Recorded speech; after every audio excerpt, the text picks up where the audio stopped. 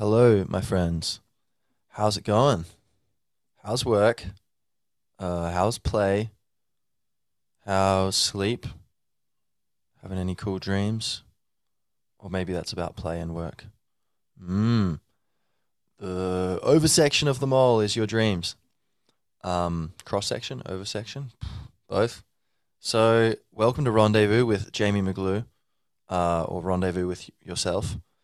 Um, so today's topic is something very near and dear to my heart, which is seeing clearly, uh, not in the literal sense necessarily, because I might not be an expert on that, but in the more figurative sense of knowing what's real and knowing what's right. So I guess intellectual and ethical vision or capacity to map your environment and understand what's going on. Um, I'm not an expert in that, but I do try pretty hard. So, you know, um, and I did study philosophy at university, and there's some stuff I learned in critical thinking, which was a unit there in first year that I think was really amazing, and I wish everyone learnt at school.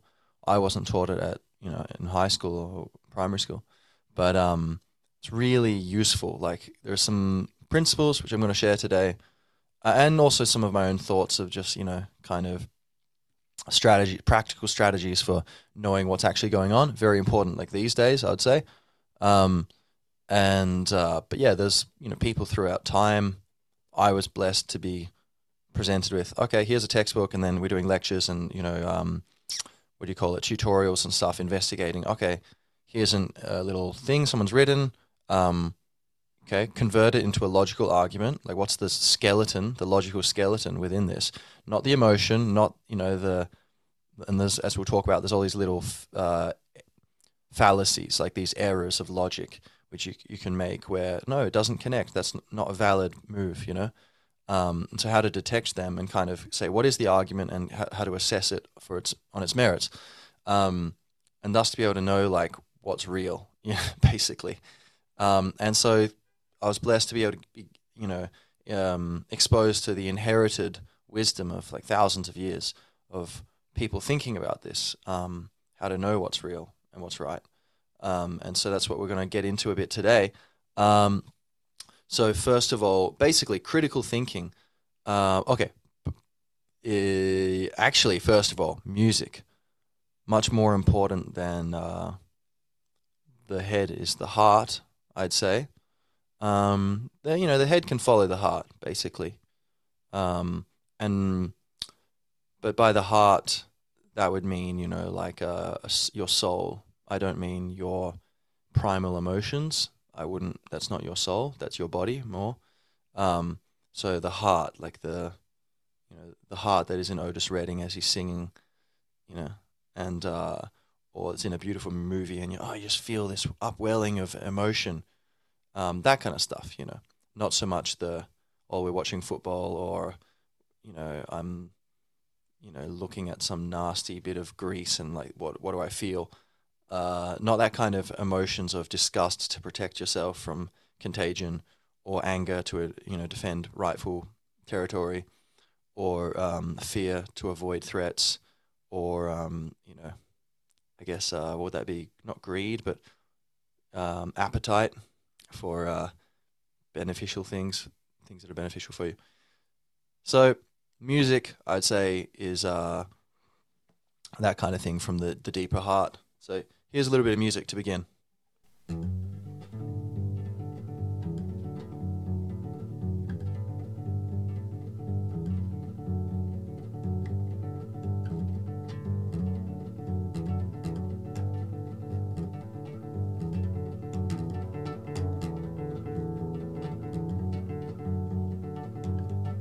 Days roll as the waves, more into the maze.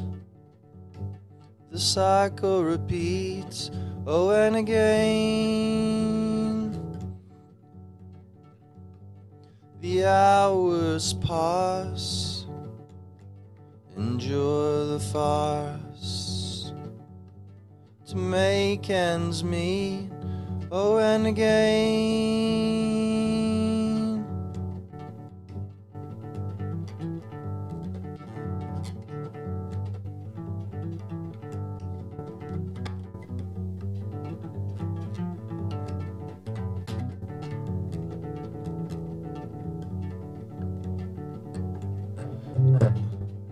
Age now remembers an origin tender, and wisdom smiles, oh, and again, oh, and again, ever much the same, forever and always, once known by name.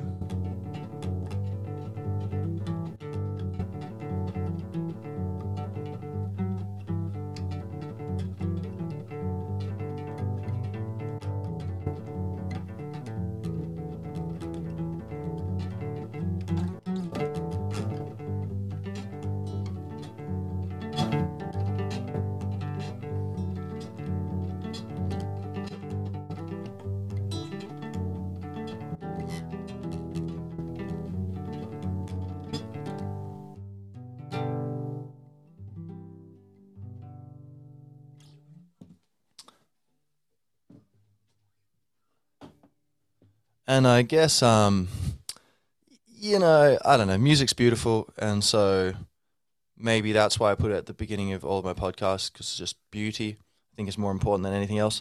Slash, but I think it's kind of not just that. It's like you connect, you exit your head, and that's very important, especially for this episode about critical thinking. I think there's a lot of very, very intelligent people out there, you know, who, you know, huge heads, from here to here, you know, heads broader than their shoulders, and but they can't stop thinking, and you know, some of them might take pills to fall asleep because they can't stop thinking, even, you know, but or people who don't know what you mean. If you mean that, you know, well, they wouldn't believe you if you said, you know, do you ever, like, it's possible to be here conscious but not thinking. So they're not aware of that dimension, which ironically, you know, people, kind of very simple people, you know, put it politely or whatever, would be more intimate with just naturally, but they might not know what it is. Or, you know, kind of more average intelligence people, you'll encounter this maybe during music, like where you're just there, or during, you know, eating or making love, or watching a sunset or something, or some, you know, or exercising. So where, you know, or doing something thrilling, where you're kind of get into the moment and you leave your thinking mind. But then if you train that and if you develop that, that's what spirituality is really all about. Real spirituality. It's not like wearing beads and, you know, making towers out of crystals and stuff, although, you know, there might be a place for some of these things. But like at the heart of it, the whole thing about spirituality is it's a very, you know, it's very serious and it's not very serious, but it's as serious as anything, you could say. Like, and in a way it's more serious than everything else. But the heart of it is very playful, and blissful. But it's about sanity, and it's about waking up. And a large part of that is about being able to step outside of the intellect and to be able to use the intellect as a tool. So that can sound kind of threatening to a Western-based, like, intellectual, like from that the tradition of, like, oh no, that's when we get into, you know, woo-woo or whatever the word is, you know. But the idea of that it's superstition or people believe whatever. If you don't have the intellect then to guide it, then, you know, all hell breaks loose. And in a way that could be true. Like, I'd say, you know, there's definitely a place for the intellect, but it needs to be balanced. And you can go off into crazy territory if you're not careful about thinking. And that's what I'm trying to do today. We're going to talk about is how to know what's going on with, you know. But so a big thing is that using mindfulness, or, you know, spirituality, whatever you want to call it, awakening, you know, to create space as often as you can, so where you just kind of exit the stream of time and you're just here in the present moment, and yeah, create a little bit of space like I just tricked you into there. Like this. Oh, space is nice. So that, I think, is like fertilizer for your mind, basically. You can think much more clearly when you give it enough rest. You kind of give that space around it. So that'd be one thing, I think, for critical thinking and seeing clearly. It's essential to have a balance of thinking with just feeling or just being. So you can connect to your breath, etc. Episode 7 on awakening, I go into some detail, I think, definitely on how to do that as best as I understand how the process works. So that would be one thing. Now, to the heart of what we're doing today, I'm going to give you basically, I want to give you some practical kind of ideas. Probably maybe you do a bunch of these things already, or maybe, and then fine, cool. It's refreshing, refining your that in your mind. Or maybe, you haven't like really been exposed to these ideas before, in which case I'm like, hey, look, there's a door over there. What's through the door, man? Go look through the door. And it's kind of exciting. But yeah, my goal here is to keep this kind of practical. I'd encourage you to go look up online. Apparently there's some verb like oligarch it. You can oligarch it or Skynet it. There's some sort of term, but I say look it up anyway. You can look it up on the internet and critical thinking, principles of critical thinking, and look, so there'll be people who can explain it much better than me, or much better than I can without notes. But I'm here just going to try to give you some like little nuggets of just food for thought. So first of all, there's a critical thinking it doesn't mean to criticize everything. It means to critique everything. So you question everything. You don't just take information for granted and don't just assume it's true. So now that raises a few questions. First of all, that raises the question of, what's the balance between can you question everything? Is there not a balance where you need to just trust to a certain extent? And yeah, there is a balance. So that's a good question. And then what can you trust? How can you know what's real? What is the method of knowing what is valid? If we are going to think for ourselves, and I think this is crucial at this point in history, especially in the West, that people start thinking for themselves, because a lot of the institutions are getting infected with what you could call insanity, or kind of like a social contagion of ideological zealotry, whereby there's these kind of echo chambers and tunnel vision going wild, mixed in with corruption and short-term profit seeking, causing some serious threats. So, which is also an opportunity for growth, but I think it's very important, both for your personal fulfillment and happiness, but also for like the very survival of our civilization and the flourishing of our civilization. It's a great thing we can do to start applying critical thinking more and more for ourselves, and then also in communication with people. Okay, what's the balance between just trusting stuff and then questioning? That's one question we will look at. Then the second question is, how do we know? Like, what is the system? How do you know what's real and right? So that's a good question. And like, so in other words, we could break that into two halves, kind of. What are valid methods of logic, and what are invalid methods of logic? So that would be called, the latter would be called fallacies, right? And so there's that. And then, kind of thirdly and finally, what are some practical examples of how to, kind of engage with people and engage with information in a way where we can learn and not get tricked? So Yeah. First of all, then, um, the balance between trusting and questioning. You can't question everything, but you can.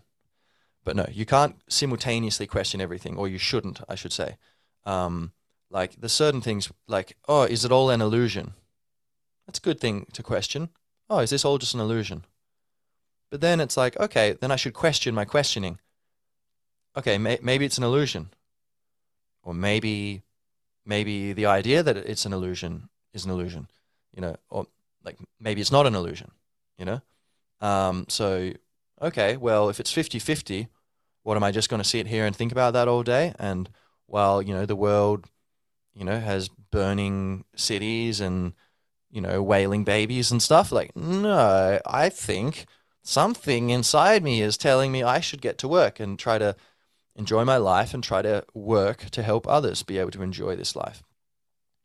And so, um, yeah. So I would say uh, that's a simple example of there's certain assumptions we have to make in order to just to there's a point of diminishing returns with questioning things. So you question it, and then if it doesn't yield further questions, then okay, what do I think? It can go in the yes pile, the no pile, or the maybe pile. Is the world and is existence some sort of illusion? Yeah, maybe. Okay, put it in the maybe pile. Is it? But is it practical to keep thinking about it? Well, no, right now it's not. Maybe it will be at some point, but right now, no, I don't need to keep thinking about it. Okay, now I don't have enough logic to justify that, oh, what should I do? So you just kind of wing it, follow, okay, what feels right to me? But so in pursuing, trying to be logical, there's a place for just, intuition and just feeling like, well, I feel like these, crying babies are probably deserve a presumption of existence rather than a presumption of, oh no, you're probably an illusion, right? Or are all my friends actors? Is it like solipsism? Am I the only real person? Maybe, you know, but that's going to think about the consequences of having that point of view. Kind of leads to a not such a beautiful existence. So okay, well, I don't have enough information here, so I'm just going to assume that we're all real, and that way, you know, if I'm wrong and they're all actors, all right, whatever, fine. I'm living my life and being a good person. It's a good story. But if they're not actors, then if I were to assume they were, that would be like a terrible act of shameful faithlessness. And not to mention just kind of boring, not doing anything, or like kind of getting distracted. So, okay, think about it. Oh, interesting. And then move on. All right, is the world run by lizard men? Maybe. Do I have enough evidence? No. Okay. Throw that in the maybe pile. And you can lean one way or the other. And if you want, you could that's a thing where I've kind of felt like, well, I think there's more beneficial things for me to think about. And I used to think that was totally crazy. But upon reflection, it's like, what do we actually know? If we're honest with ourselves, it's not a great deal. We don't know a great amount of things.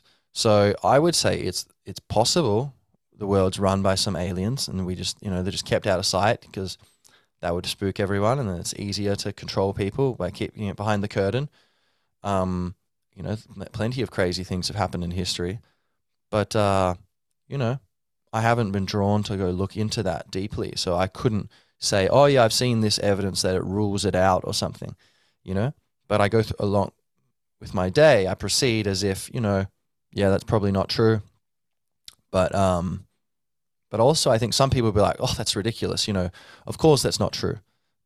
But then that's where I would think, yeah, well, be careful about not questioning enough or like making assumptions. Because here, okay, maybe it makes no difference whether, the world's run by little, green men or whatever. But the ways in which you approach this question will probably be mirrored in other questions. So, is this person lying in my business dealings? Or is this politician trustworthy? You want to be, in general, leaning towards questioning everything, because there's more damage in not questioning enough than in questioning too much. So maybe you looked into some crazy theories, and later on you're like, all right, well, I was wrong about that. And you want to make sure you don't go too far into, some confirmation bias and believing in some crazy stuff. But we have to also admit that I think the rise in quote unquote conspiracy theories or theorists and all that is because people are starting to think for themselves more. And that actually is what we need.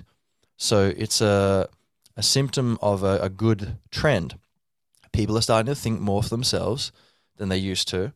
And honestly, a lot of tragedies through history would have been avoided if people were thinking more for themselves.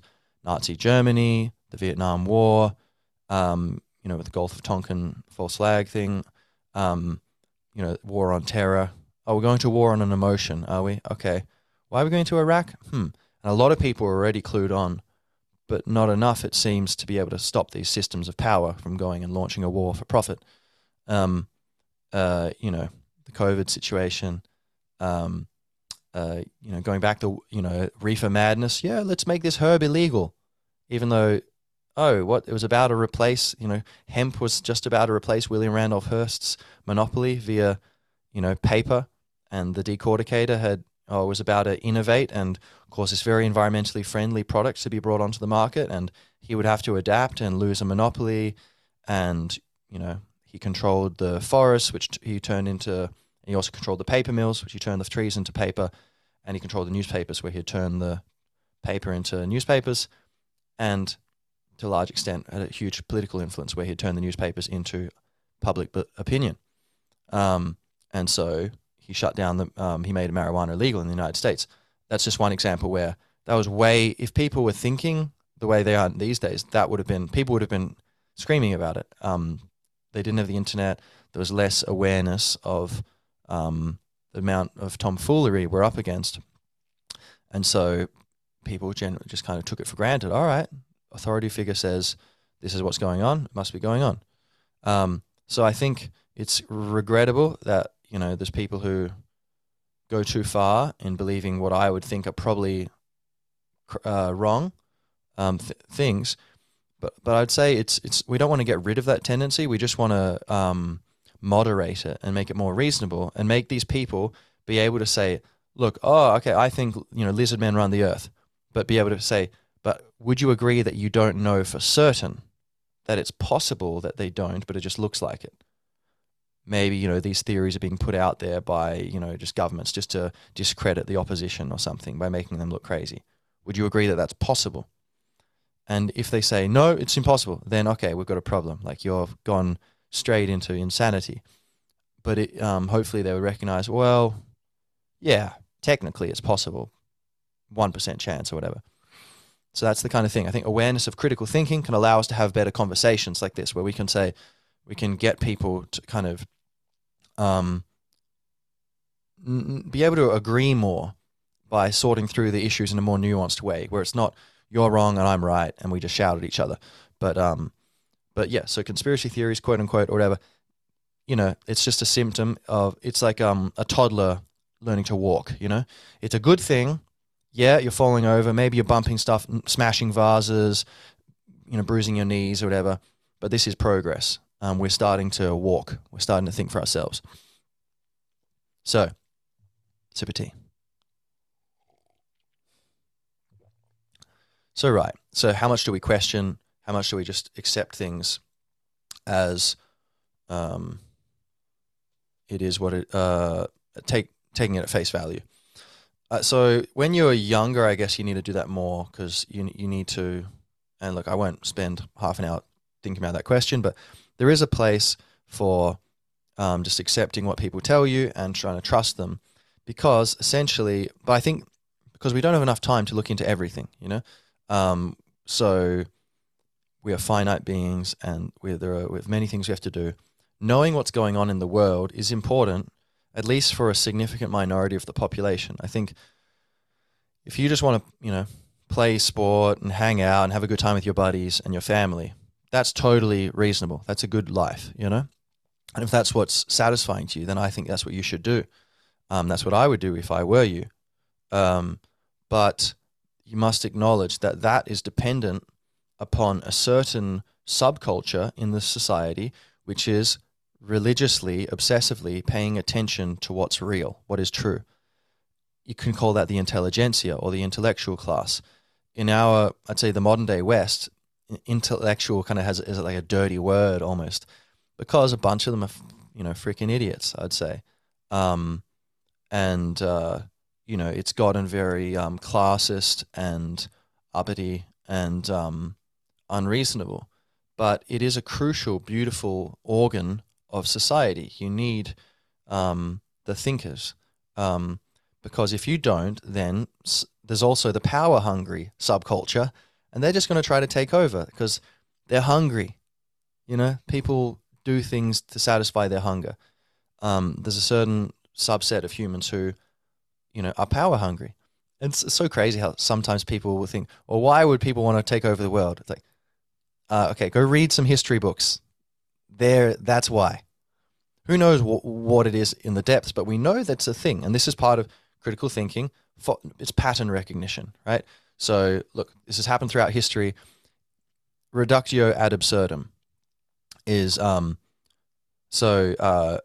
basically reduce something to the absurd. So, okay, if you're right that the government is always trustworthy, okay, so then if that's true, then throughout time, if they in general are trustworthy, then you would expect them logically to be trustworthy in the future and in the past, right?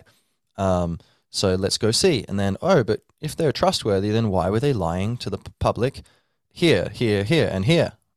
Oh, maybe your premise that the government is always trustworthy is wrong, because it seems to be contradicted by some other things we know. Which do we know is stronger?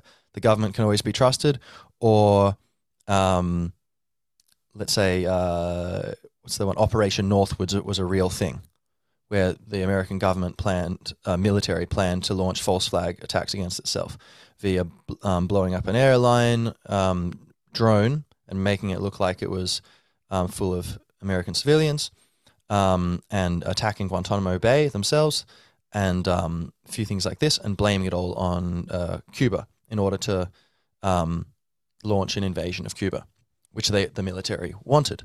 JFK, it was all set to go, just needed JFK's signature, and he refused to give it. So it didn't happen. So that's a fact. We know that for sure. We got the documents online. You can look it up. So which do we know more? That is true, or the American government, not the American, but just governments in general can always be trusted? Oh, okay, clearly Northwoods thing. That we know for sure. The other thing is more like, well, where's the evidence for that? Seems to be contradicted by some other things. So you weigh things up and you go, okay, well, I guess my original premise was wrong, because otherwise you wouldn't see these examples of abuses of power, etc. So, but we'll talk more about that in a moment. But basically, the idea of how much can we trust, I think the ideal way to do it, I think, is you cultivate your own awareness, right? Meditate as much as you can, for one thing, like we mentioned. But it's difficult. I mean, I think you need to find people who you can trust. And so there are certain people like, say, Joe Rogan, Aubrey Marcus, Jordan Peterson, Dave Smith. I don't know. It depends on the field, Peter Schiff for finance stuff to some extent, or whatever, economic stuff. There's all these people who, they've got a certain range of competence where I have recognized through pattern recognition, okay, you make sense of a lot of things. You put them in a very coherent narrative, which has far fewer internal contradictions than other people's. You admit a bunch more things. So there's many narratives, say, in the mainstream media, which, they kind of make sense, but unless you introduce a certain fact, which totally makes it contradictory now. So people who have more internal cohesion with their narratives, their ideas, there are fewer contradictions. In general, that's a sign, a symptom, or an indicator of truth, or that it's closer to the truth. Now, we're not going to get at objective truth, except if you stop thinking. That's the objective truth. Look around you, just the physical presence of the universe. That is truth. The present moment is truth. But what we're talking about in terms of understanding what's the nature of this or that, or who's doing this and why are they doing it, those kinds of abstractions from the present moment, we're not going to get a full picture ever, but we can just get closer and closer maps of what's going on. And that's all we need, really. That's plenty, And so what I do is there's people who, if they make sense to me, and especially if they can predict the future, like they say, okay, and so I would say this is going to happen and this, based on their ideas, and then it does happen, then that kind of like, all right, that makes them more credible. It's explanatory power and predictive power. But then say someone who they say something's going to happen and then it doesn't, and they start explaining it away, then that's where, okay, maybe, we have to take what you're saying with a grain of salt, a pinch of salt. Maybe you're not as clued on as I thought. When people are wrong about something and they admit that they're wrong, that's also a very good sign. Okay, so they're an open system. They're taking in more information and they're willing to adjust their ideas. They're not attached to their ideas. That's good. That's healthy. If people double down and start to try to distract things and, avoid admitting that they were wrong, then that's dangerous. And that's a red flag of like, okay, you're probably unreliable. And so then if I find someone who I've been kind of thinking was reliable and then that happens, then I have to kind of go through and go, okay, what else? What have I kind of taken on board from this person, perhaps without filtering it carefully enough, where it may have become a belief I have, because they're actually an impure filter, of information. You want someone who's giving you their honest opinion. They may have an opinion, they probably do, or they definitely have an opinion, but their opinion is probably coloring their presentation of information, everyone's, including mine. But people who are trying to be honest about their opinions, and they're trying to give you, more than anything, they're trying to give you facts, or you could say potential explanations. Like, say, I did an episode on COVID and I talked about the mainstream view. This is what they say happened. These are some other possibilities, which seem to incorporate more data into them, and they have fewer contradictions. So which one do you think is more real? So I'm presenting both of them. I'm not trying to hide one, So I have my opinion, and it's pretty obvious what it is, but on some things, I don't have a fixed opinion on other things, but there's certain things where it's gone from the maybe pile to the yes pile or the probably pile. And so, but I'm accepting and admitting the limits of my knowledge and letting you decide what you think. That's the kind of filter. That's a good filter for information. And so people like that, I try to cultivate them and help me so they do a bunch of legwork and I can kind of absorb the distilled product of what they've been filtering through their own consciousness. Then that's what you're doing with me right now. I'm doing that. I've been doing that, thinking about things my whole life, and then now putting it out here, and you can kind of take it on board as, okay, interesting. Is there anything to that? And, critical thinking means don't just, of course, you're not just going to assume what I'm saying is true or useful. You should be filtering it all. It's like a whale, right? So the whale just opens its big mouth, and then all the seawater flushes in, and then it closes its mouth, and its bristles, I'm making bristles with my hands here. They kind of like, two intermeshed toothbrushes. They create a kind of wall which water can then be flushed out of, but the krill, which it wants to eat, get trapped and stay inside, and then the whale eats the krill. So it kind of takes it all in and then puts it through this filter, and all the good nutritious stuff stays there, and all the useless seawater gets flushed out.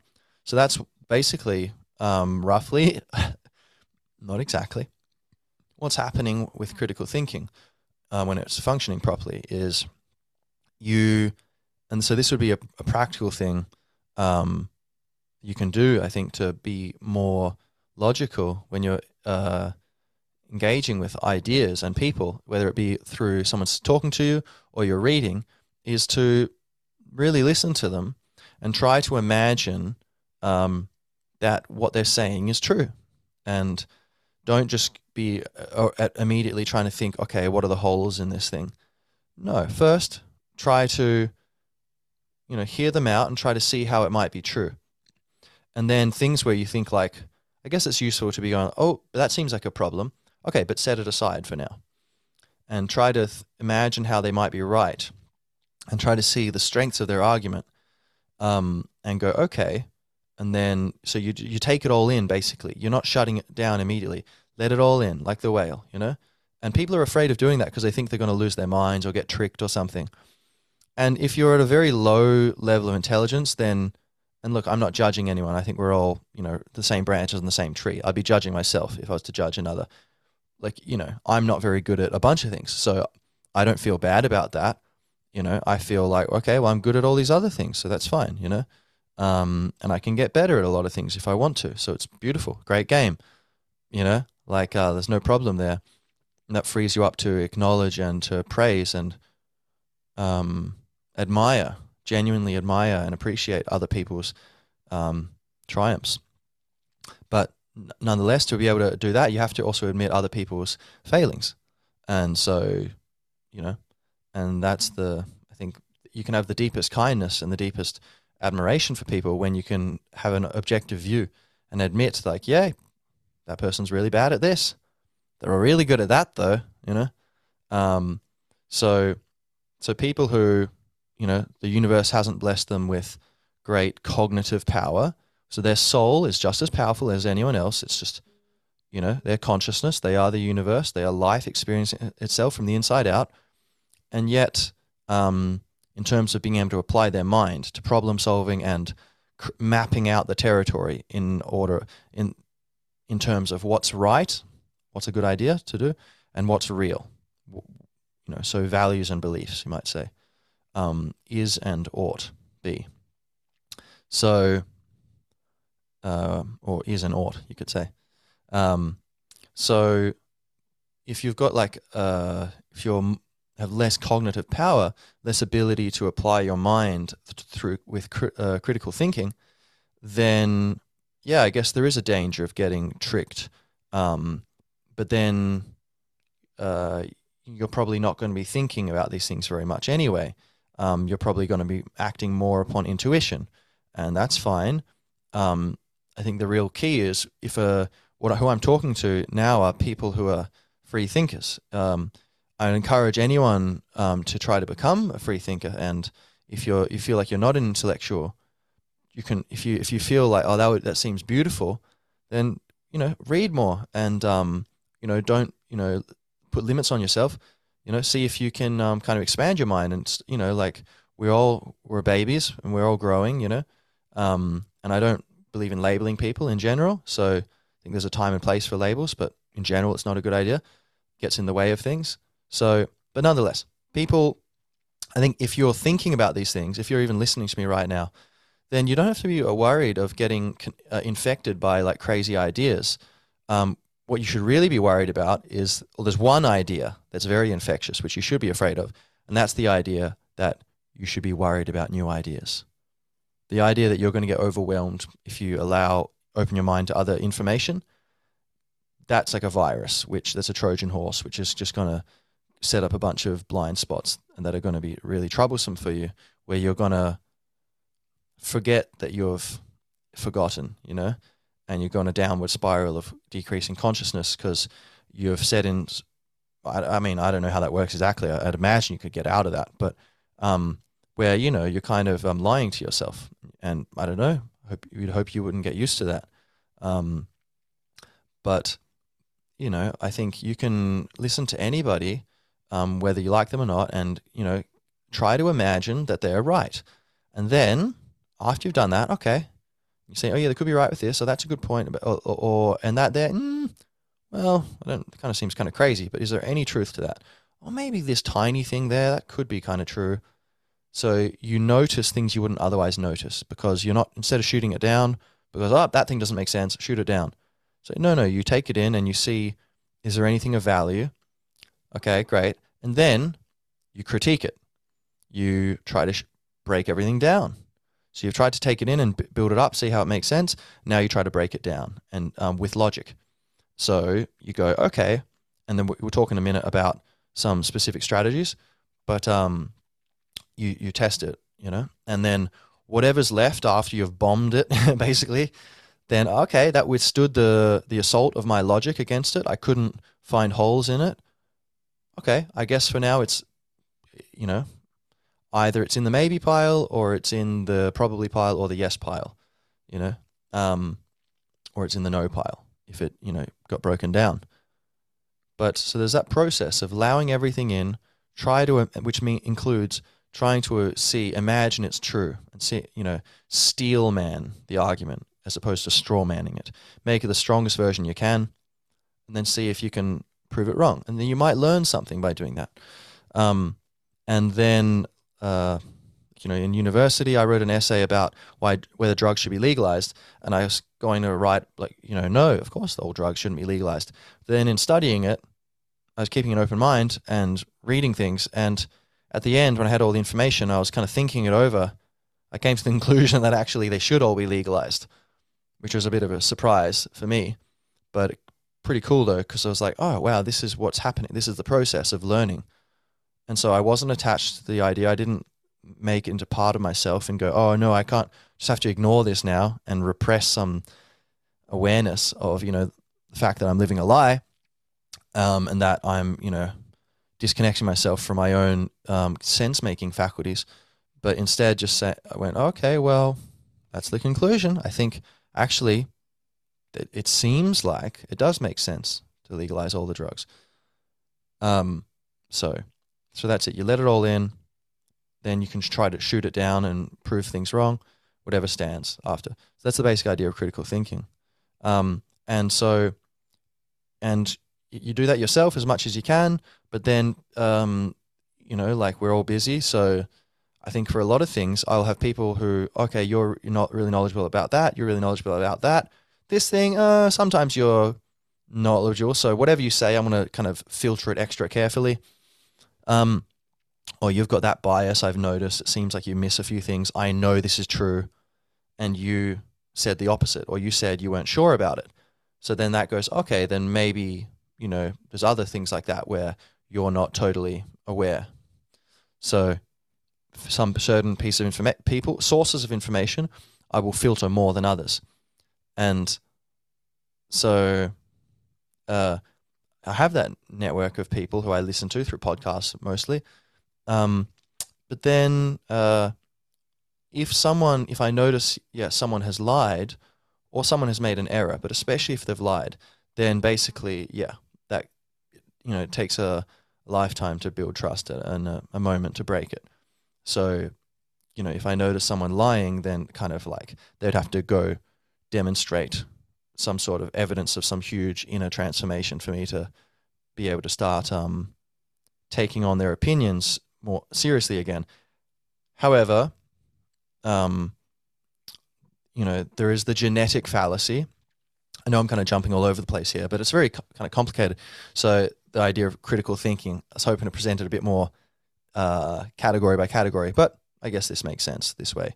So one flaw,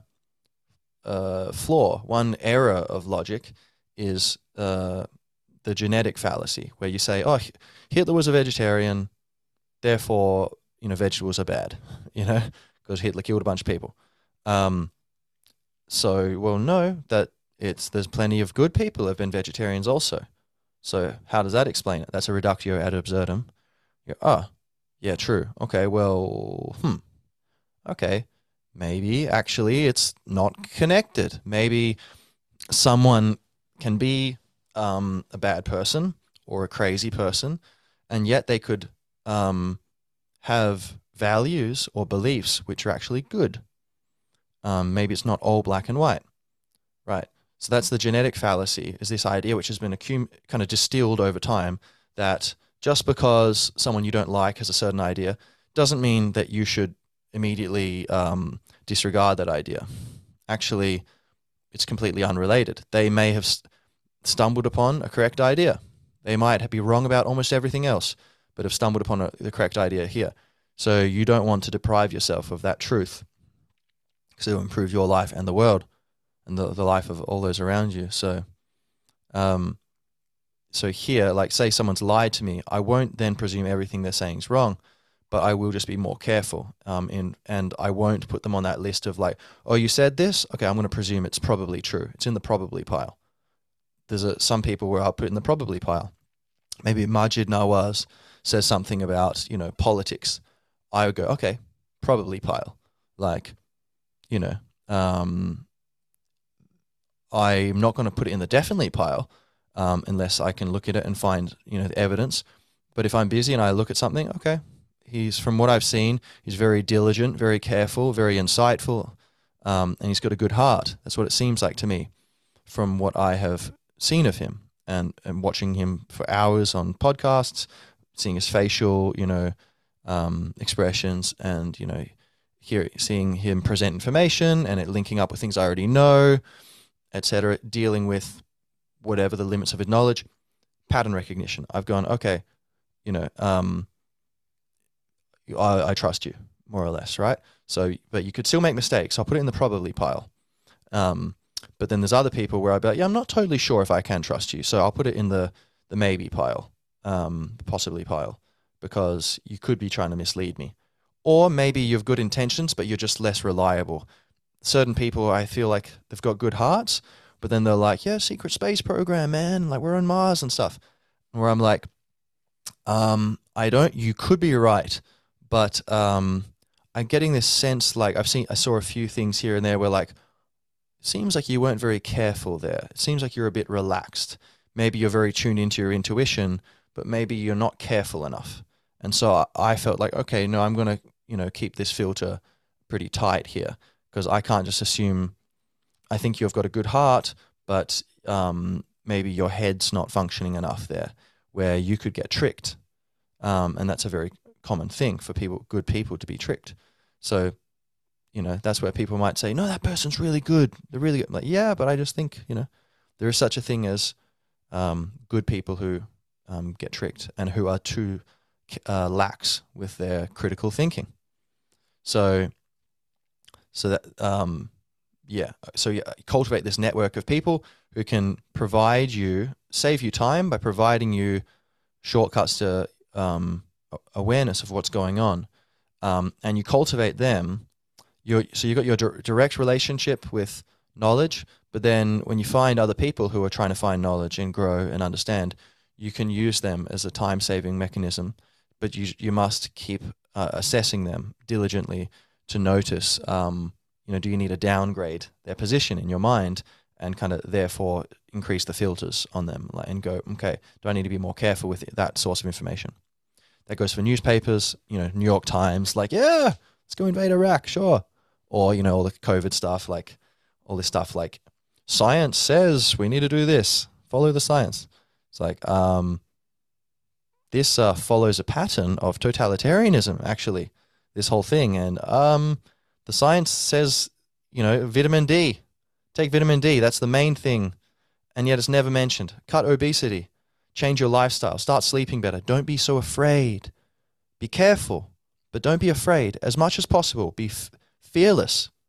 You won't be able to be fearless, probably but be as fearless as possible, but careful and make good decisions. No, you didn't hear that. You just heard, oh, be afraid, be very afraid. Oh, it's all going to, you're weak, you're sick, you're going to get, and that's the placebo effect working in the negative form, so the nocebo effect. So that's actually for sure causing illness. So there's all these crazy things where like, oh, my critical thinking goes, okay, I'm not just going to assume it's right just because you're an authority. That's another illegit logical move, appeal to authority. But the World Health Organization says it's true. It must be true. Well, actually, let's look at if that was true, if authorities were always telling the truth, we should expect to find that through history, yeah? Oh, look here. There are countless examples of authorities not telling the truth, not only being wrong by accident, but being wrong on design, by design, on purpose. So governments lying to people to get into wars and all this sort of stuff. And so actually, No, you can't. That's actually logicians say no. Just because you can't say, oh, this is true because this really cool guy says it's true. No. The most you can say is this person, this organization, have a great track record of predicting things correctly and explaining things clearly and accurately with a very small number, comparatively very small number of internal contradictions or gaps in knowledge. They have a very detailed, accurate, useful, and usable map of the terrain of the world in terms of what is like reality and what ought. So, what decisions should we make? You can say, yeah, they've got a great track record, therefore maybe the things they say should be put in the probably pile. That's, I'd say, the highest you can give them instead of just being in the no pile, or the probably not pile, or the possibly pile. Because there's certain people where they go in the probably not pile, for me. Like if I see, CNN talking about something related to politics, I go, okay, I need to look into that more, but it's in the probably not pile because I've seen them lying on countless occasions and I've caught them in the act. Not personally, but like seeing someone else talks about it. Some occasionally, some things, where I know, I know for a fact what they're saying is not true. Or others where I've, some of these people podcasts are listening to and then people are talking about it. And then I check it out and go, well, that's true. There are, here they have been caught lying, or in error. And so there are certain, organizations or people who would be in the probably not pile when they say things on certain issues because it's pattern recognition, and they might be right this time, but most likely they're wrong. And until further notice, until I have the time to look into it, I'm going to assume this. I'm going to assume they're wrong, or I'm going to assume they're right. And if they have got a good track record, appeal to authority doesn't work. Even in the best case scenario, it's just a probably right. It's never definitely right. Definitely right. It's a funny thing. I mean, there's very few things I think we can be definitely sure of. Maybe we'll finish with that at the end. But so another sip of tea.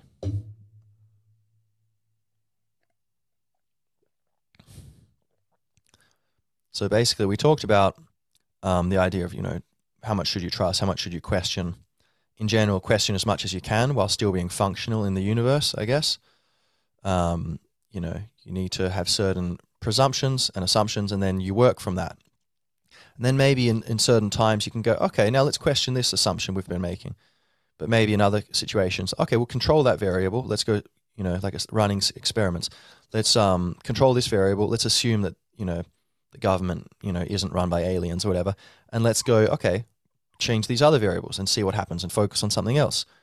And so, it's very important when you're discussing things to be able to run these thought experiments with people where you go, okay, I know you think this, but let's just say that that's not true for a moment. Let's go study this other side of the network, and vice versa. Me saying, okay, I think you're wrong about that, but all right, I'll go with you. Let's presume that what I think is wrong. Okay, let's go analyze some other part of the node. If that's true, then that would be true in that. And then we might be able to make some progress on some other aspect where if I said, no, but I disagree with that premise of yours, we might never even get to have that progress by analyzing some other little aspect. And then I talked about, people with a certain element of instinct and kind of intuition and just going by feeling of what feels right to me. And I do believe that silent space of consciousness behind, your behind the thinking is very intelligent and can often tell you what's going on and what's right. And you've got the gut instinct to say, don't go down that dark alley, etc. And the gut, by the way, is full of neurons. Like the nervous system is the solar plexus, right? There's a lot of neural networks there. So it seems like actually, and the chakra systems talk about that, the third chakra. But so it seems there is intelligence in your body for sure, definitely, and it runs your whole body, the cells and everything. So intelligence, we're just kind of talking about intellectual intelligence here, but there is a place for intuition and, oh, what do I think? Who do I believe in? It seems like the evidence pretty equally weighed here or here. Sometimes there's a place for, just going by feeling, what feels good. Um, and but and then by people, do you trust people? I look in people's eyes, and I think often by looking in people's eyes, you can actually see often if some people are untrustworthy. I think you can definitely see it in their eyes, and likewise trustworthy, but not always. But I'd say that's some evidence. That would be intuition at work, I suppose. And then in mentioning kind of piecemeal here and there some aspects of logic and how to detect things. But let's get into the legitimate moves of logic and how to do it, and then the illegitimate. So legitimate, okay, basically, I mean, and again, you can look this up online if you want detailed stuff, but I'll just give you some little things which I think are pertinent and kind of important that I think about and apply. So, syllogisms, like that's a very basic, I guess, example of how logic works. So it'd be useful just to know the idea of like, what, you say logic's this thing. What, I don't even believe in logic. I think that's a construction of the patriarchy or something. It's like, well, that's a good question. Like, how do we know how we know things? How do we learn, So if we say, okay, yeah, if we first admit that there is objective truth, which some people say, no, it's all relative. But then I think, okay, that seems like chaos. That seems like a recipe for chaos. How can we play together? How can we engage and work together if we have these different universes, we think? So I think just feasibly, in terms of feasibility, that's not a great idea. But secondly, it doesn't seem to make sense. It seems to be full of contradictions. So this is a primary part of logic, is that which contradicts itself is probably wrong. Now, you might say, oh, no, I believe that things can contradict themselves. Light's a particle and a wave.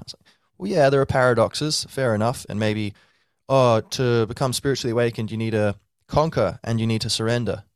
But that doesn't make sense. Actually, it does make sense, but just we're using different meanings of the word. So conquer in terms of assert your sovereignty and become the master of your mind, maintain vigilance of consciousness, and kind of let your energy flow forward and rise. But then also surrender in terms of, let that which you can't control, quote unquote, overwhelm you, and just let it. And that by not raising any defense, you will actually maintain control of your consciousness. If you try to defend, that's actually the ego trying to defend, and you get wrapped up in knots because you're trying to fight the inevitable. So I'm afraid of something. Oh, I'm going to resist it. And then that fear is actually part of the ego structure. So that'd be an example where you need to assert and, let go. So it's a paradox. But it actually does make sense, though. It's not a contradiction. It's a paradox, which is something that looks like a contradiction, but it's actually not. It's just a tension between two truthful aspects of something. So if you say, oh, yeah, I believe contradictions are fine. Okay, but most people don't. So these are some ways we know things are probably true. Consensus. Consensus of scientists believe blah, blah, blah. Doesn't mean it's true, but it is something. Usually it's true. Consensus of people think the earth is round. Okay, it's probably round, right? So consensus is, but a consensus of scientists say that, the governments who give them their funding for their studies and they're chronically underfunded, like a majority of these scientists say this thing about global warming. I don't assume it's true. I question it because I think, well, what's the harm? And then I do question it and I find, oh, that's contradicted. Al Gore's thing didn't mention that temperatures were much higher 12,000 years ago. You look at Randall Carlson's work and, temperatures have gone way up and down in pretty recent history. And throughout Earth's history, it's always been going up and down. We've had ice ages. Oh, so why didn't he mention that? Okay, interesting. Why aren't, 9/11 stuff, why are certain aspects of that never mentioned? Like Tower 7. There was this whole other tower that went down. It wasn't even in the official reports. What's most damning about it is the government's silence, not mentioning it. That's the most suspicious thing. If they had a good explanation, Okay, that would be something. But just ignoring it, oh, interesting. Okay, maybe they're being untruthful. So there's all these patterns you can recognize, to bring it back to the point here, that go, okay, well, what this, say, panel on climate change, whatever, I'm not going to take your word for sure. Just because there's a consensus of people here who say something, there's many people who disagree. And it is often the case in history where a minority of experts or a minority of people are actually correct. A minority of scientists 400 years ago or whatever believed the Earth was round, and yet the consensus was wrong. The minority were correct. So we can go, okay, if consensus was always right, then Galileo would have been wrong. But Galileo wasn't wrong. We can measure it through all these things. So therefore, the consensus is not always right. This would be reductio ad absurdum, right? You're following it to its logical conclusion. If it creates a ridiculous situation, then you know there was some mistake earlier in the process. Just like doing maths, and you can go, oh, I got some crazy answer. I must have made a mistake earlier in the process somewhere. So, and everything else is correct. So, okay, by process of elimination, this thing here must be wrong. Consensus isn't enough to guarantee that it's true, which of course makes sense intuitively. It's very useful to go between intuition and intellect, back and forth, to kind of like the samurai blade, bending it back and forth, strengthening it. So, but nonetheless, here it is something. In general, when there's a consensus, it is some evidence that probably more than 50% likely it's true, unless there's some other mitigating factors that come in, like political, oh, this would be very useful for political gains, whatever. Okay, then maybe. So, consensus of people would say, yeah, if you've got a bunch of contradictions, no, that you can't have contradictions. That's ridiculous. We don't agree, and it's impractical, etc. Okay, we could go on, but there's a bunch of reasons to think that, okay, there's this established principle that we can get things done in the world and we can solve our problems and we can exploit opportunities and kind of map out the terrain of what is and what should be by basing upon this system of logic where, okay, you can never, you would need logic to justify logic, right? It's like a dictionary is defining itself. All the words and the definitions are within the dictionary already. Nonetheless, it is useful to us to use logic, and so for various reasons, we have built up this system, which is a tool of mapping to reality, and it's not perfect, but it is very useful. And so it says, contradictions are a sign of bad logic, or like non-logic, right?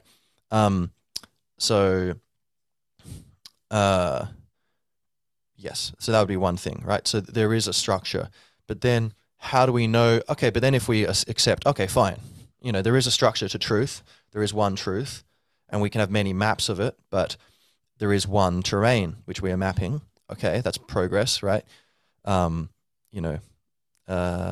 Think like a bunch of people these days, what do you call that? Like cultural Marxists or whatever, or postmodernists, etc., wouldn't even agree with that. They say, no, it's all just wish-wash. It's just, it just doesn't make sense, and it's not useful anyway. You can't build a civilization on that. So, discarding it. Good luck to you, gentlemen and ladies. So, how dare you say we're a binary? So, what is the structure of logic? How do we know what is valid approach to truth and what isn't?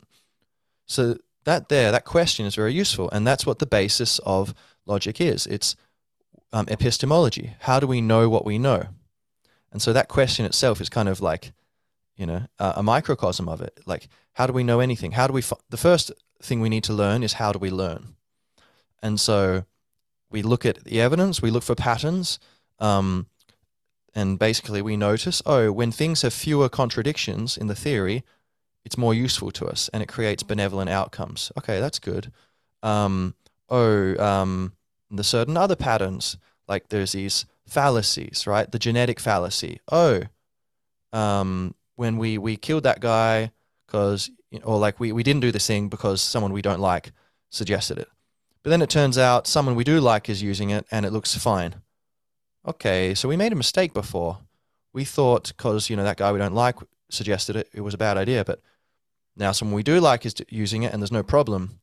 Okay, so maybe there's no connection between, someone who says something and the thing itself, right? You can be, as we mentioned. So that's something that gets incorporated. Okay, so it is fine. There's no problem there to have someone you disagree with in general have a good point. So we can't rule it out, if they're totally ranting and nuts, then maybe you don't want to pay attention to them.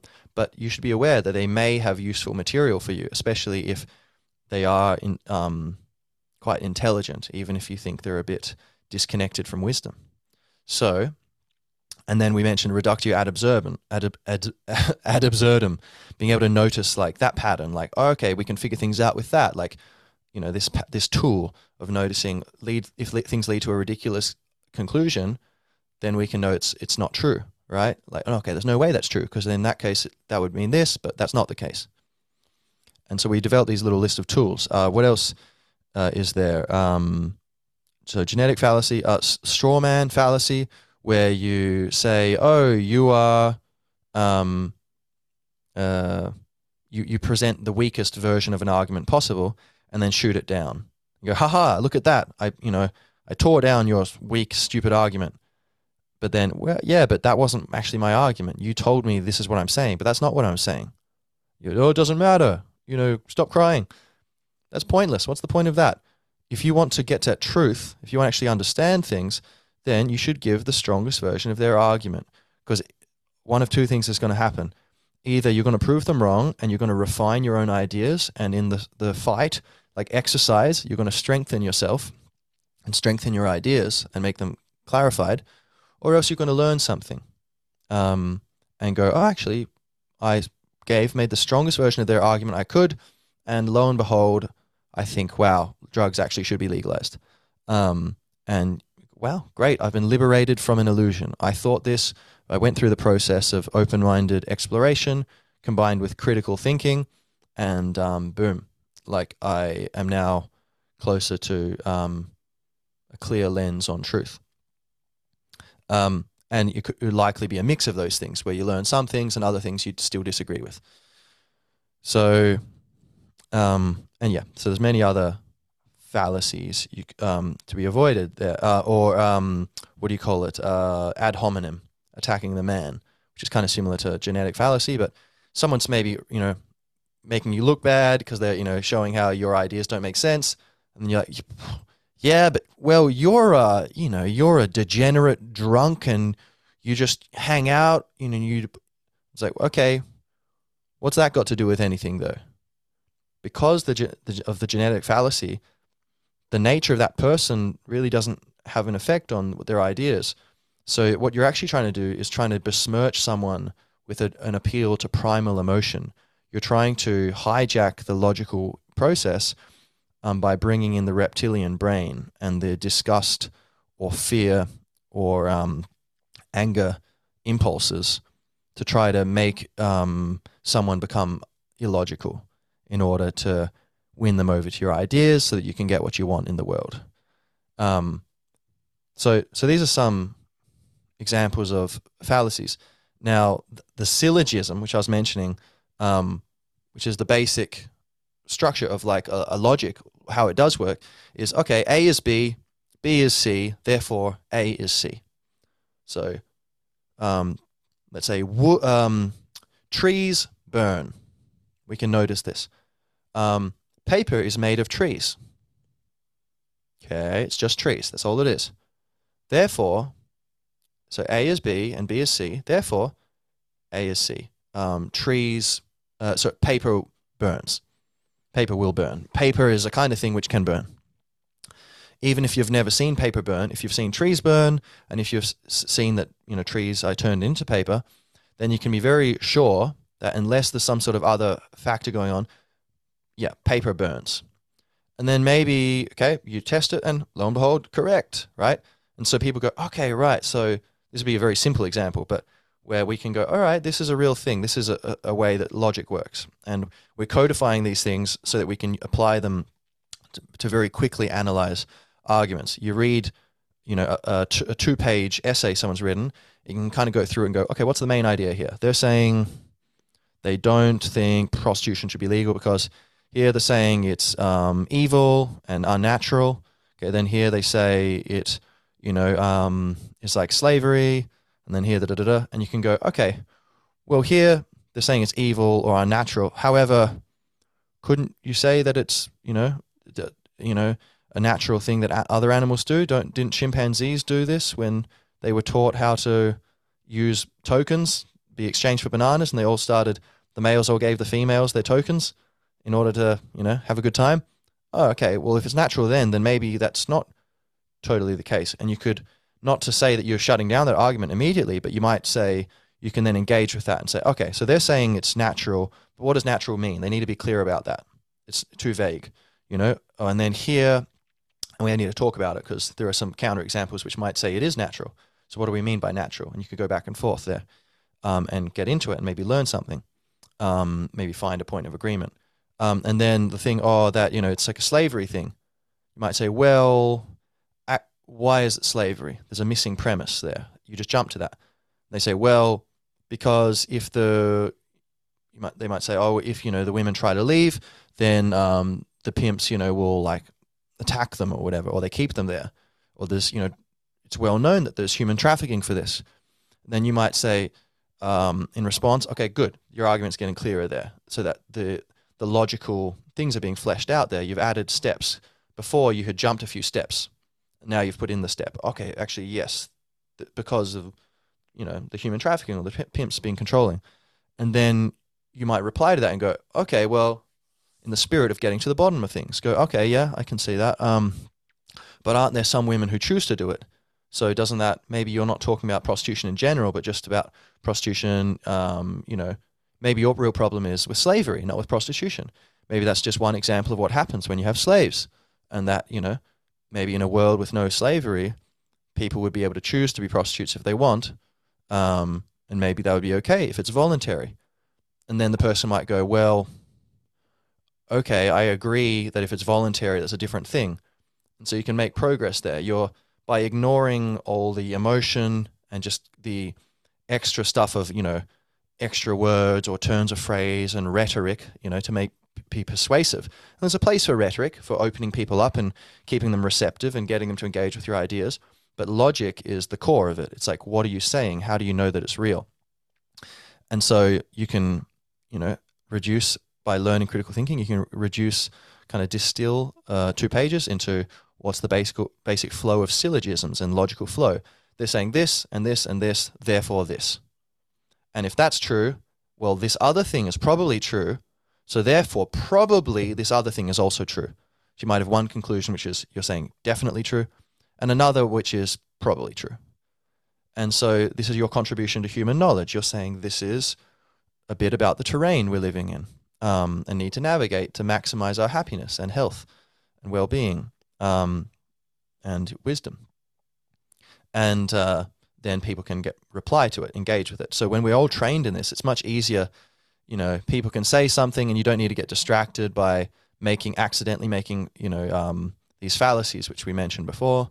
You can kind of just get to the core of, okay, what's the logical skeleton in terms of syllogisms here? Like, what are they actually saying? Kind of matrix of logic within it.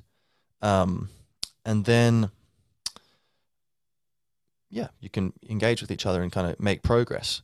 And hopefully, there's a balance between cooperation and competition there, where you need to shoot down certain ideas like, yeah, but you're saying this, but isn't it the case that blah, blah, blah? So you need to be able to question, but then also show respect. And this comes back to the rhetoric thing, being able to be able, especially when you're talking with someone or online, I guess, where it's easy for people to get mad at each other because there's less consequence if you act like a fool. There's no threat of physical violence, for example. But I guess in either case, like the place for civility and being, human decency and kindness in order to keep people, where you might say certain things where I think this isn't really necessary, it's not really relevant to the point, but I feel like some primal emotion of us against them me against you is rising up in my conversation partner, I'm going to help liberate them from the threat of that emotion by connecting. And I can say, look, I mean, I mean, no disrespect to these people who blah, blah, blah, blah, blah, but I do think blah, blah, blah, blah, blah. Also, I think you made a really good point about this thing. I think we really agree that blah, blah, blah. And you can mention something you agree on. And you might think that it's demeaning or stupid, but you're trying to maintain a flow of communication and logic so that we can have a real conversation.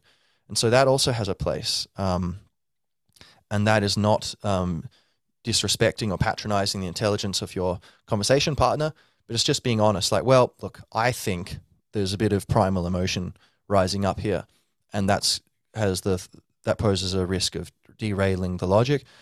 So, and maybe that could happen to me too. You can admit that, and so just try to keep it open. And so there's that balance of give and take there, of pushing but not pushing too much, trying to find a balance where you can have a real communication and learn. So what else about the mechanics of actual logic working properly? So I mentioned, lack of contradictions and an internal consistency. And it explains more things than other theories with, I guess you could say, with a minimum of internal contradiction.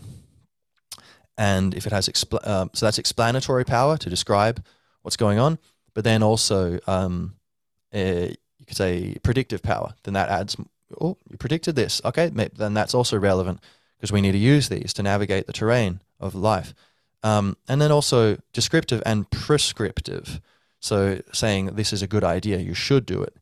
I guess ideas where, we should, a lot of that I think is trial and error. And I think a lot of the logic, you could make the argument that a lot of what's going on is really trial and error.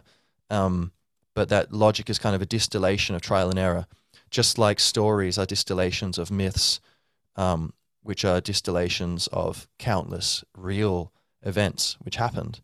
And so the core lessons, the lowest common denominators, are being preserved now in these stories, where they've got characters who are unique enough that they're engaging and interesting, like it's something live happening new, and yet there's something fundamental and universal enough that it's applicable to many, many other people.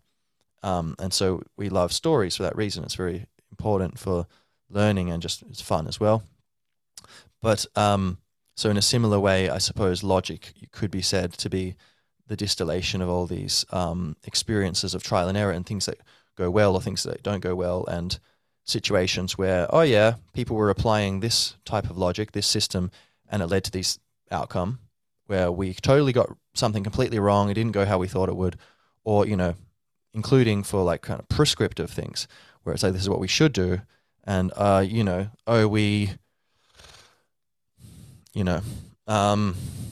allowed puberty blockers for children, and then now there's thousands and thousands of teenagers who are very, very unhappy that it seems like when they were too young to consent, it seems that certain irreversible procedures have been done to them.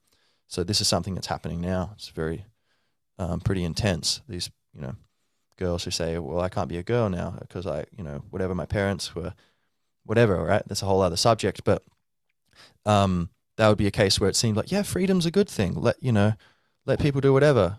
But then like, but wait a minute. Now there are these people who have had their futures taken from them, and they've had irreversible surgeries, and they can't. So these girls can't become mothers now. But that now their dream is back to the original thing. They want to be a mother. They don't want to be a boy, And so that would be one example where you could make the case, which I would, that we shouldn't be giving puberty blockers to children, and that should be something when you're an adult, if it's still something you want to do, then you can go do it.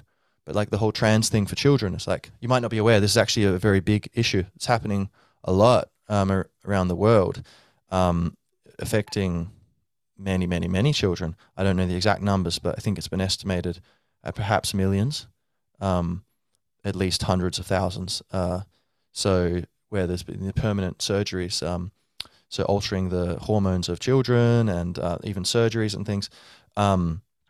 So I would make the case like, yep, you can see why you may have prescribed the idea of like, these people will be more comfortable and, they'll have good effects if we kind of get them early on into this other, gender or whatever.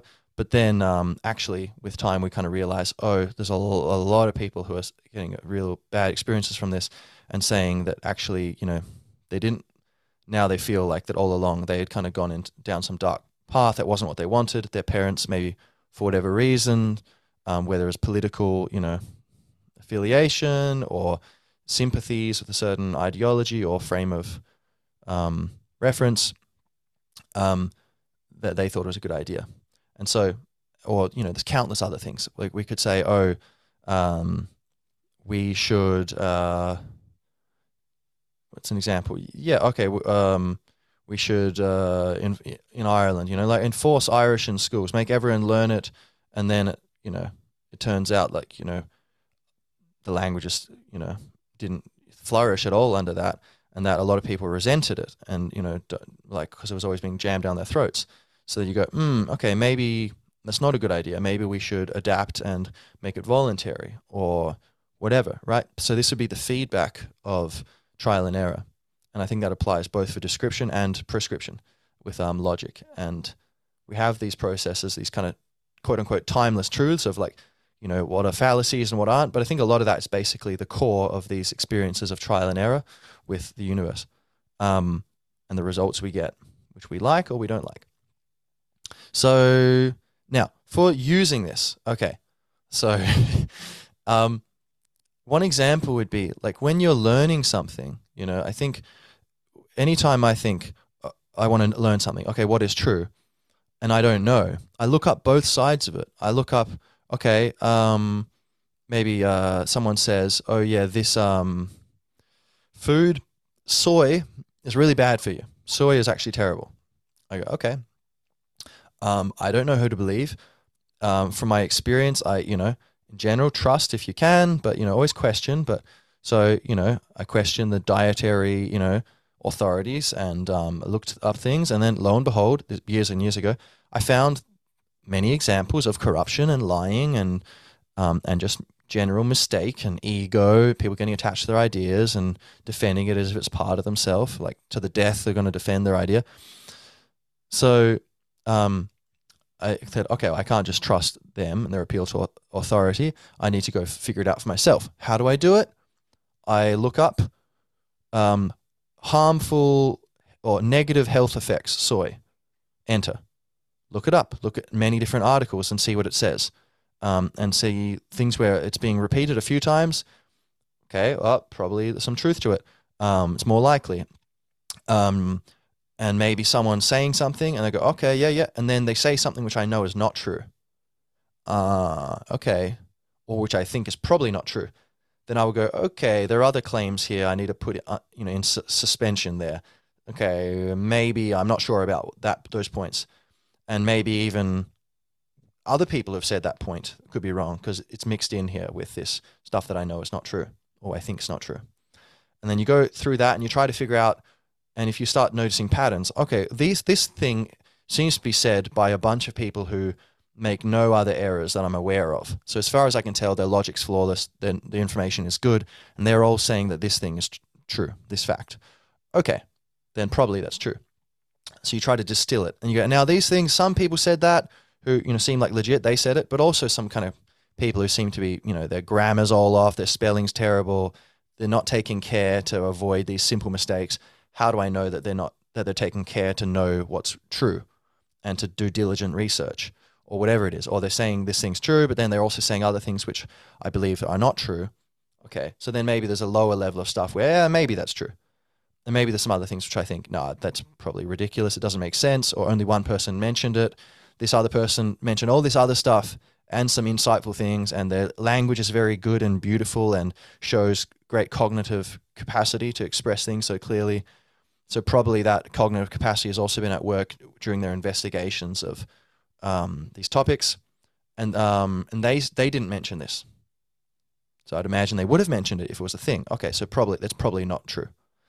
So et cetera. You have that thing. Now, and then you do it the other side. You go, okay, soy, beneficial health effects. Look it up. Okay, fine. And then and do the same process, right? And also why soy isn't bad, or soy harmful debunked, right? And look it up, right?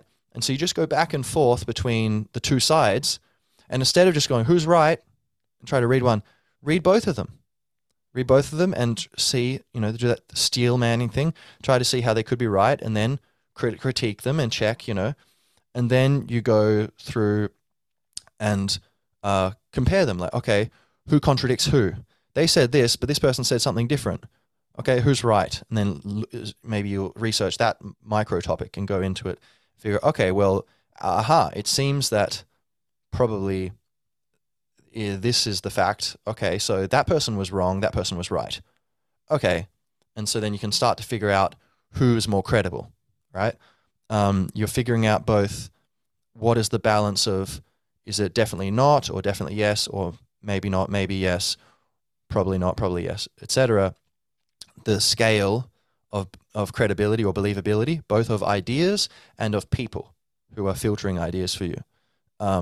And so you do that and you match them up and compare them, and you eventually can come to some sort of conclusion of, okay, what's going on with soy or whatever it is. And this is very important because there are countless examples, where, people who are meant to be protecting us and being our intellectual class who we can rely upon are asleep, either asleep at the wheel or, captured by basically money. Money and power, I guess you could say, maybe malice. But there's certain institutions where, there are things they recommend are definitely, I could say, insane and not good advice, and yet it's being put out in these simplified narratives which exclude all the contradictions with evidence, and they will accuse their enemies of the things that they do, like, oh, you're being unscientific, like the COVID thing. It's all, these people are being deeply unscientific, deeply irrational, are accusing everyone else of that, accusing everyone of misinformation while they mislead the public on health science. And basically, before COVID, there was already a revolution in progress in the field of health, returning to holistic understandings of health, that the body is, you can't isolate in any system from the body. It's all part of one big system, and so things affect each other. You can't, use antibiotics to kill a bunch of bacteria without also killing the good bacteria and maybe causing some other problem. So you need to keep in mind the effects on other systems. And this is mirrored in our relationship with nature, where we think we can just cut down a forest and it's fine. But then, now the rain stops. Oh, interesting. Okay, it was connected. We didn't realize. So there's a great, I'd say it's pretty crazy if you're actually applying critical thinking these days. It's a really enjoyable story. It's a very dramatic, wonderful movie with lots to be learned and experienced. But there are, I would say, probably the majority of major institutions, very big level institutions, there's a lot of have been captured by money, by corporatocracy, meaning that they're not on your side, or they're not always on your side. In certain things they will be, sure, but in many cases you cannot rely on them to have full loyalty to you, because there could be situations where, there's a lot of money to be made, but we need to, say, make people do something which isn't good for them. Or we need to go to war here, even though it's going to be terrible for everyone. We're going to make a bunch of money. Let's do it. And then the media and whoever tell you that, this is what's right. And then, of course, there is still, although it's been shrinking under the burden of this expanding bureaucracy of the state, which is kind of using up more and more of our resources and shrinking the civil society of kind of more decentralized institutions. But nonetheless, there are, of course, still countless institutions which are not captured, but those that have a great influence over our lives, and especially those which convey information many of those, I would say definitely most of the large ones, are shockingly displaying a disconnect from logic and evidence-based thinking. So that goes for major media, which are controlled by 6 corporations. Lo and behold, these days the vast number of large media outlets are controlled by only 6 corporations. Now that's something where I don't know what those corporations are. I may have seen their labels at some point. I can't remember, but I hear people who I trust saying it. I hear this person, then I hear a new person saying it. So I go, okay, that's probably true. But yeah, full disclosure, I'm not certain that's true, but probably. And there's the limits of memory and there's the limits of time. Like I said, the process about looking into soy, there's just not enough time to do this for everything. So we do need to trust. Who can we trust? And you follow, use your God-given gift for pattern recognition and to figure out who is a reliable conduit of information. And you try to be the same for others. And then hopefully we'll have enough people reliably, with good faith, trying to understand things and share awareness. And we can have a grassroots healing of these institutions where, we don't want to tear anything down, but like just bringing sanity back to the world.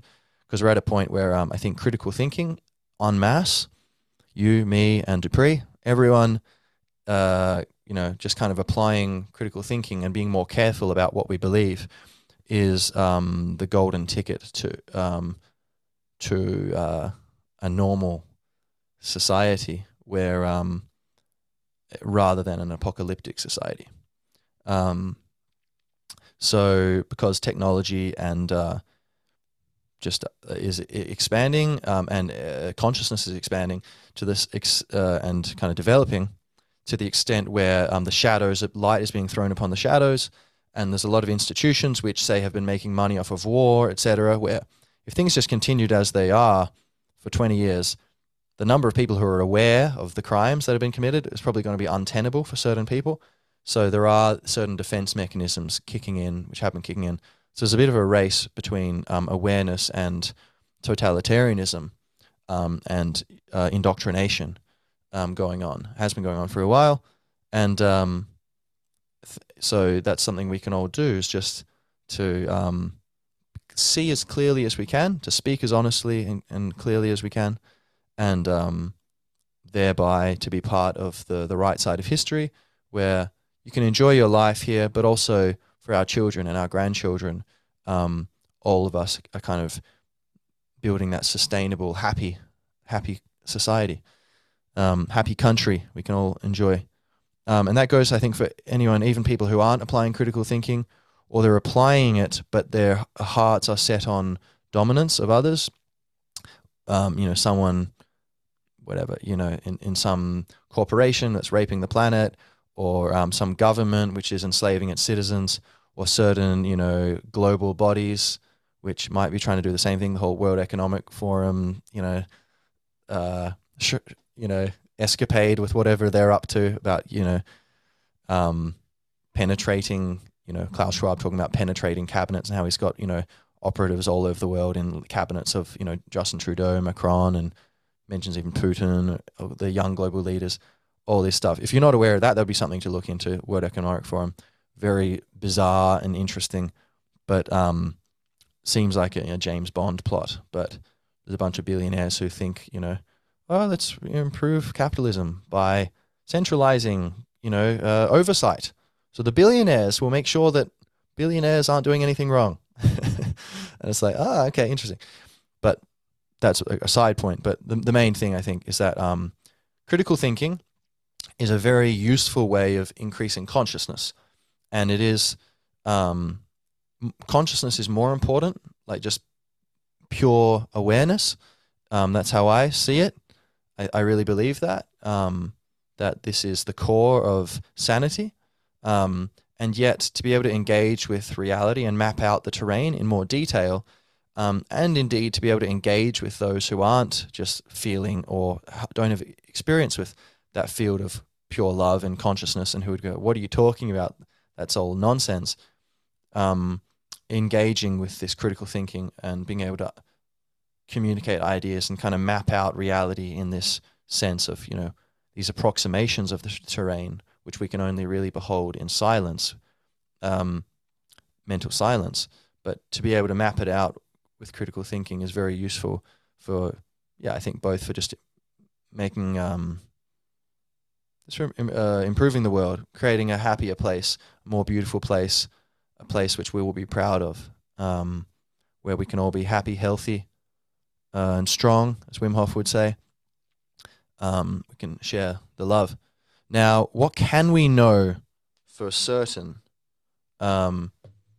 Great question. I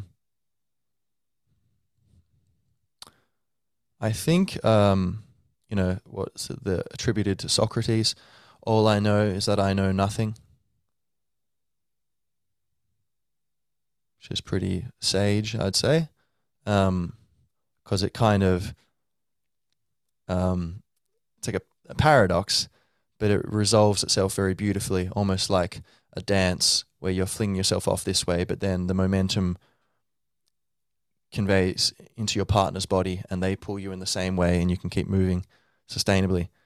But all I know is that I know nothing. So it's not saying I know nothing. Oh, that's a paradox. Haha, I actually know something. Oh, no, I don't. Oh, ha, ha. But I think it's really in the deeper sense, the more valid sense, it's saying the state of not knowing is the state of consciousness, the state of thoughtless awareness, like this.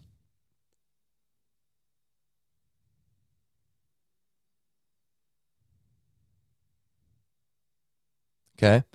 And so there's an embodied, I'm feeling my body, I'm looking at things, I'm kind of enjoying a feeling of humor and mirth while I'm exiting the thought stream, which I couldn't do for most of my life, only fairly recently been able to do it.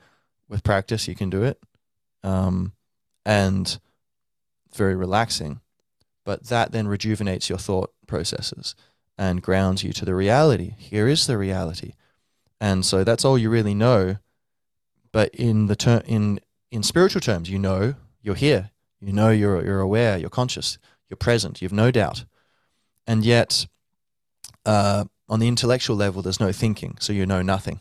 That kind of knowledge, intellectual knowing, is turned off temporarily. So all I know is that I know nothing. And you could also say, oh, no, I know that I know something, like in the spiritual sense. But in terms of words, etc., it's what it's conveying to me, that statement, is the limits of linguistic understanding, and that this is a very useful tool to be applied to improve the world and to bring upon the kingdom of good fortune, which we all seek. And just imagine, like this, there's so much darkness and heaviness in this time. The COVID thing especially, like you can notice it, it's still here. Like it's very striking to me. It was just so gloomy. And you can feel, that's another thing about critical thinking, feeling the energy behind people's words. Like, oh yeah, you're saying all the right things, but I'm not feeling much love here. I'm feeling a lot of fear and kind of darkness. I can't quite put my finger on it, but I'm feeling a very dark vibe from you, And you feel that, and we should pay attention to that. That is evidence. Ancestrally, we're descended from the survivors of the survivors of the survivors, etc. And we have these instincts built into us to notice signals from the environment. And these are such signals. And, I'm yet to see certain, billionaires or whatever. And, hey, some billionaires are really cool. Nothing against billionaires per se, but politically connected billionaires who are trying to remove other people's freedoms. That's a bit of another story. And, I still won't hate them or anything. We're all brothers and sisters in my mind. In fact, we're all one. We're all just the universe. We're literally in my, if you ask me, again, I don't want to create some sort of blockage in the listener by saying oh, I know this or something. But so I'll just say, more humble, offer it where you could take it as food for thought, is the way I see it is that we are all one. We are literally one great soul, one life, you could call it God, living through all the roles. Just like there's one reader and there's 12 different characters in the book. but it's the one reader who's reading it all. So in the same way, there is one cosmic reader who is also writing the story as it's read through each character in first person, unlike when you're reading a book. So, you know, no love lost to them. However, I do care about setting boundaries and creating the ideal world that we want through honest articulation of what we see when we try to clarify our vision to the utmost through critical thinking and mindfulness. What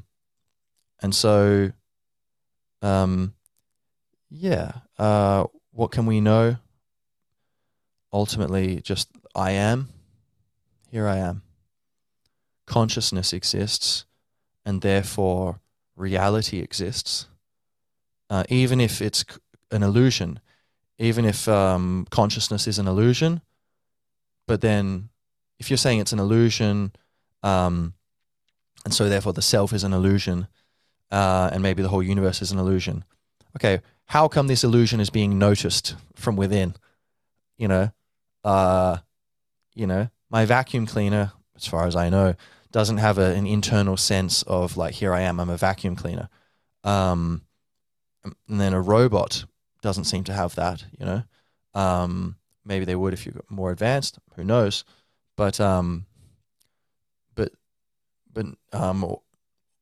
that's just one, to put that for those who would, agree with that. That's one way. They don't have it. So why do we, if we're just robots or something, why do we have this sense of being here? And if you say it's an illusion, I would say you need to stop being so lazy and start meditate, sit down, meditate, and then, you're going to find like that there is such a thing as consciousness, and it's not words, but everyone is able to access this.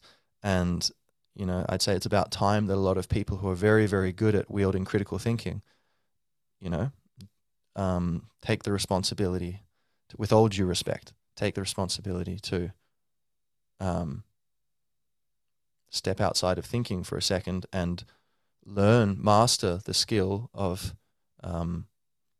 tuning into the body and the breath in order to thereby tune into the no thought consciousness, which is a state of the highest wakefulness. As Eckhart Tolle says, and he, adds an addendum to say that this, as Eckhart Tolle says, the highest state of something like this, the highest state of understanding is not thinking, but consciousness. The highest state of understanding is not thinking, but consciousness. So, or awareness. And then it has an addendum of that's a revolutionary statement, which it is, because it seems yeah, but what about animals? Reductio ad absurdum. They don't have thinking. You're saying they're more aware? Well, no, it's like an improvement. You got animals who got there's in the moment. Hey, what time is it, Mr. Tiger? What are you talking about? It's just now, right? It's always now. They have no concept of time. So there's like it would seem, right? So a limited intelligence, engagement with thinking, it seems. And then we don't know exactly what they're thinking, but it seems, stands to reason, like there's evidence of, we can test animals and things and notice, oh, well, they would be able to, if they had a certain level of intelligence like we have, you would think they would be able to do certain things. So we can test it to some extent. But harder with maybe like cetaceans and dolphins and, and stuff like that, who I believe have bigger brains than us. And just because they haven't modified their environment, we assume we're more intelligent. But they might actually be more intelligent than us, but just it's expressed in a different way, or they're just hanging out, But anyway, so animals, with a thoughtless awareness, are at here a kind of certain level of consciousness. But then we go above that, and we get to the humans who are thinking. And then we get above that, let's say humans who are thinking a bit, but mostly they're kind of in that state of presence, And then further down the evolutionary chain, you get these humans like us who are just really deeply obsessed and obsessively involved in information, where we're almost cyborgs. We've got these, can't put down our phones, and we've got so much information coursing through us. where we're thinking constantly. And yet above that is the human who is able to think like that, is able to study and absorb information on that level and converse with people like that, and yet is able to turn off the thinking whenever they want, at will. And that is the state of empty mind that you can have when you're able to have full mind with thinking whenever you want. That is the highest state of awareness on this planet. I could say, I'm sure there's higher states elsewhere, I would imagine. But so we are, what do we know? Well, not through thinking, but thinking can be useful, but basically all we can know is what we can know by direct observation. And direct observation is not a thought process. It is a seeing, a spiritual seeing, where you are aware. I'm looking at my microphone.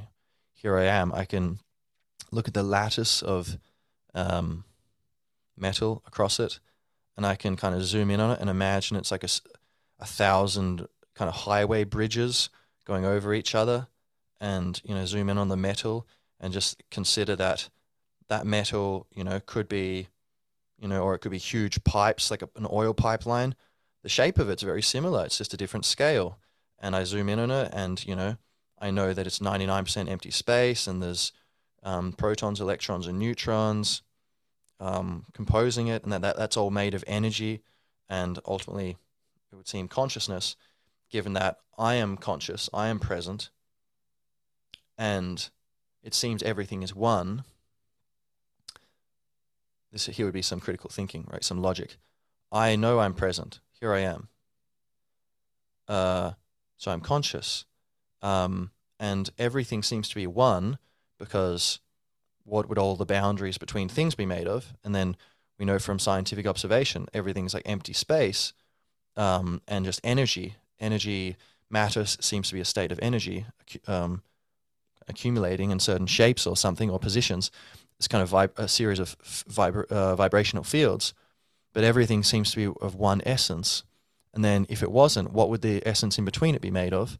And then surely, even if there was an essence in between it, that would all be universe stuff.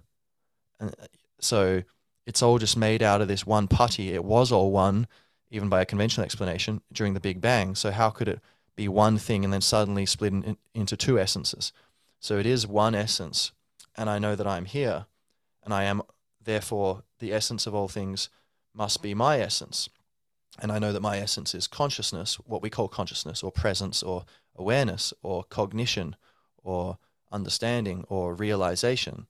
And here I am.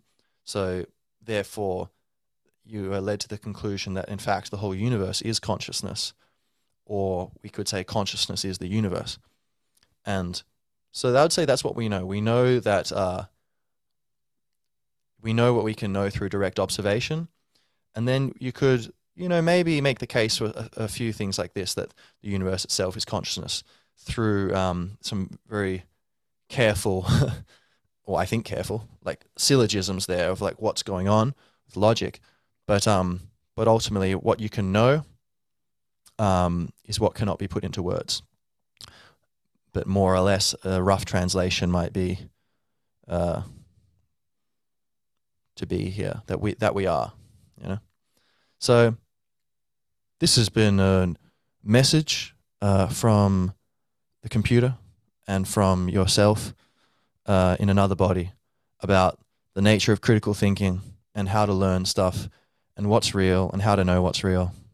And most of all, don't forget